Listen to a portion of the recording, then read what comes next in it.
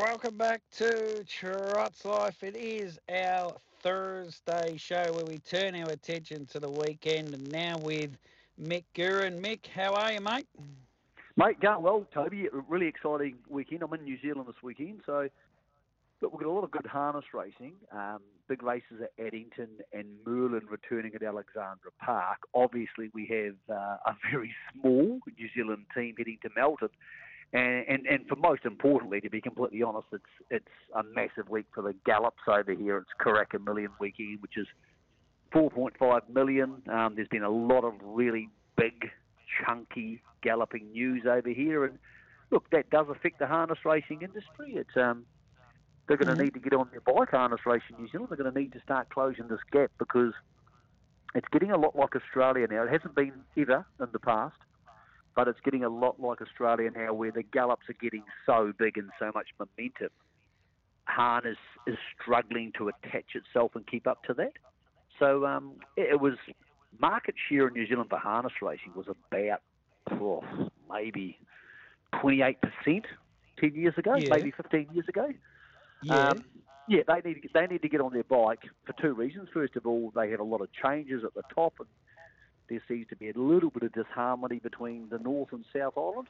But most importantly, the gallops are just getting such momentum on. They're getting a lot of money from Entain, who are also putting money into harness racing too, but not with the same dramatic effect.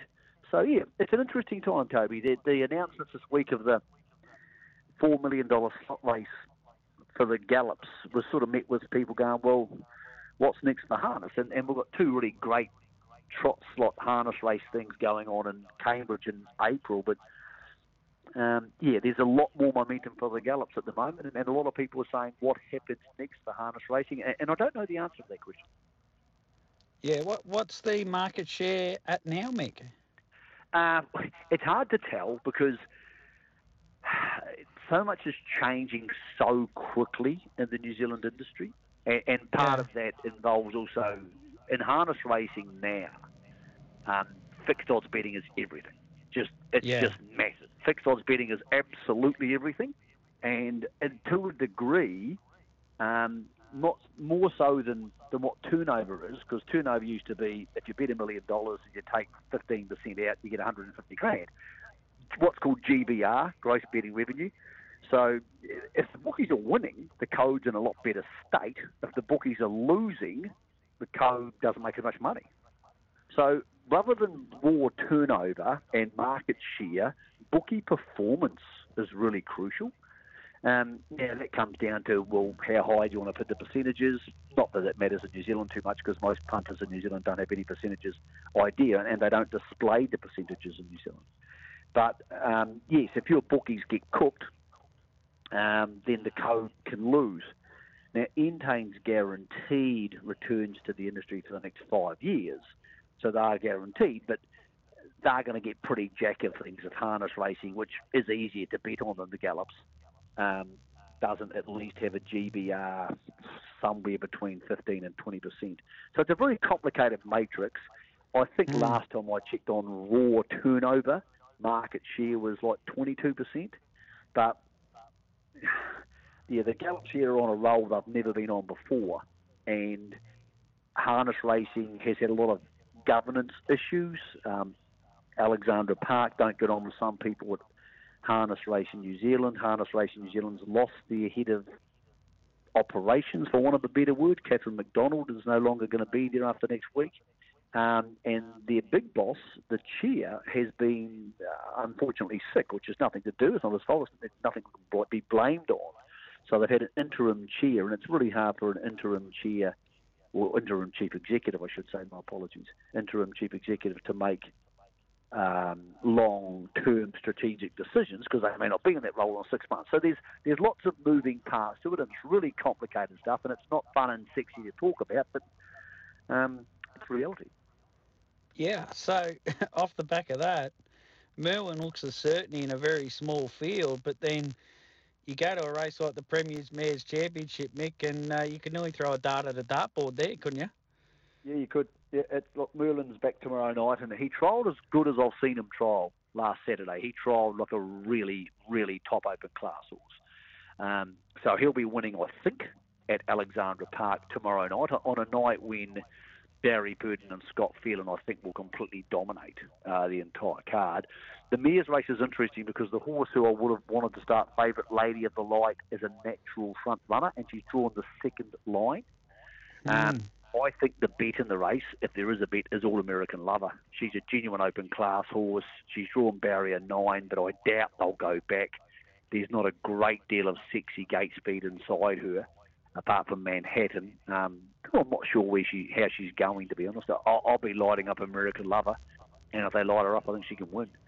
So that's what I'll be doing tomorrow in that race. But yes, a lot's going to depend on attitude, because this is a $60,000 race. I think there's a $100,000 Group 1 round the corner, which might just impact a few driving tactics. The mares that leave our shores and go to America sort of hurt some of these races. I know the Ladyship Cup we've got on Saturday night, there's a couple of really classy mares, but just the depth doesn't seem to be there in the mares racing at the moment. Well, also they can't race everywhere. I mean, they can't be everywhere. Like, it's, you don't want to absolutely give them 100 starts and gut them. I thought the Ladyship Cup had come up really well. I mean, considering Encipher is the Eureka winner, and she's a very, very good horse. But yeah, you're right. We've lost, an amazing dream type horse who probably would have been retired at some stage anyway. But we lost. We've had a retirement of the New Zealand Oaks winner from last year or the year before, and of course the biggest name of the lot, who may well be the best of them. I don't know. But Millwood Nike is a genuinely outstanding horse, and she might have been a new horse on the scene, which would have made this race so much sexier. But long story short is she's in the Getting Better paddock. Yeah, she might have been here too, in Victoria with Don't Stop Dreaming, who arrived last night, mate. Yep, he arrived last night, and he's going to be. He's going to. My phone just keeps going. No, he's going to be. He's going to be a hard horse to beat, depending on the tactics in that race, I think. I mean, if Better Eclipse leads, I don't know. I'm not sure he can hold that role, but if he did, then Don't Stop Dreaming's in the trail. Beautiful, that's all cool. If he doesn't, Don't Stop Dreaming, I'm not sure they'll be pulling him off the marker pegs and going crazy on it mid-race, because they have a Hunter Cup next week. Mark Purdon told me he's pretty ready, but I think his fate's dictated too by what Better Eclipse does, and whether Greg Sugars wants to hold the front, or whether a Bulletproof Boy or a Hurricane Harley or one of those can get across him. I don't think he'd want to trail them, but Greg's pretty smart. So, yeah, I think his attitude will determine that race, and I don't think it really matters what happens in the trot. I think Just Believe's going so good he can just park and win.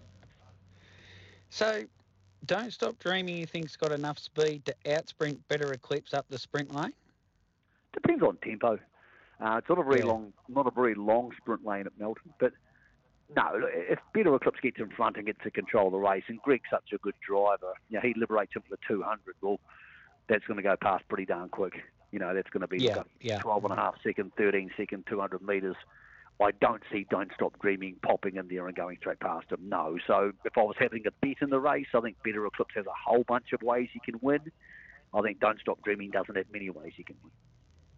Particularly with that bigger picture the next week, and then up to Sydney as well for Don't Stop Dreaming. I don't expect Mark Purdon to, as you say, to give him a gut buster or anything in the Casey Classic when he's just got off the plane. No, and look, I don't think a gut buster is even an option. I think they're just going to be sitting on the rails and doing whatever comes next.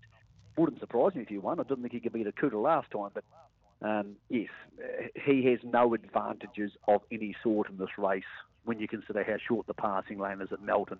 And he's not been a come off their backs and explode type horse yet.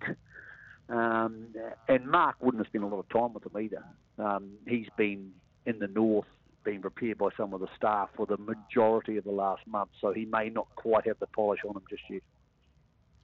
And where will you be next week when we talk to you? Have you been Victoria yet? Funny enough, I won't. If you talk to me on Thursday, ring on Thursday, you won't be talking to me at all, because I'll be in a plane. This time next Thursday, coming to, after what's going to be an enormous week here, coming to Melton. So coming to Melton to be part of the coverage on racing.com. Really looking forward to being over there. I love it. Looking forward to catching up with all our mates. But yes, on a plane this time this week, Toby, so we can either make it Wednesday, brother, or we can make it Friday, whatever suits you boys. All right, we'll sort something out off air. Good on you, Mick. Thank you very much, mate. Sure. Cheers, buddy. There's Mick Guerin, our great friend from across the ditch, who will be on his way here next week. So we'll sort something out for that.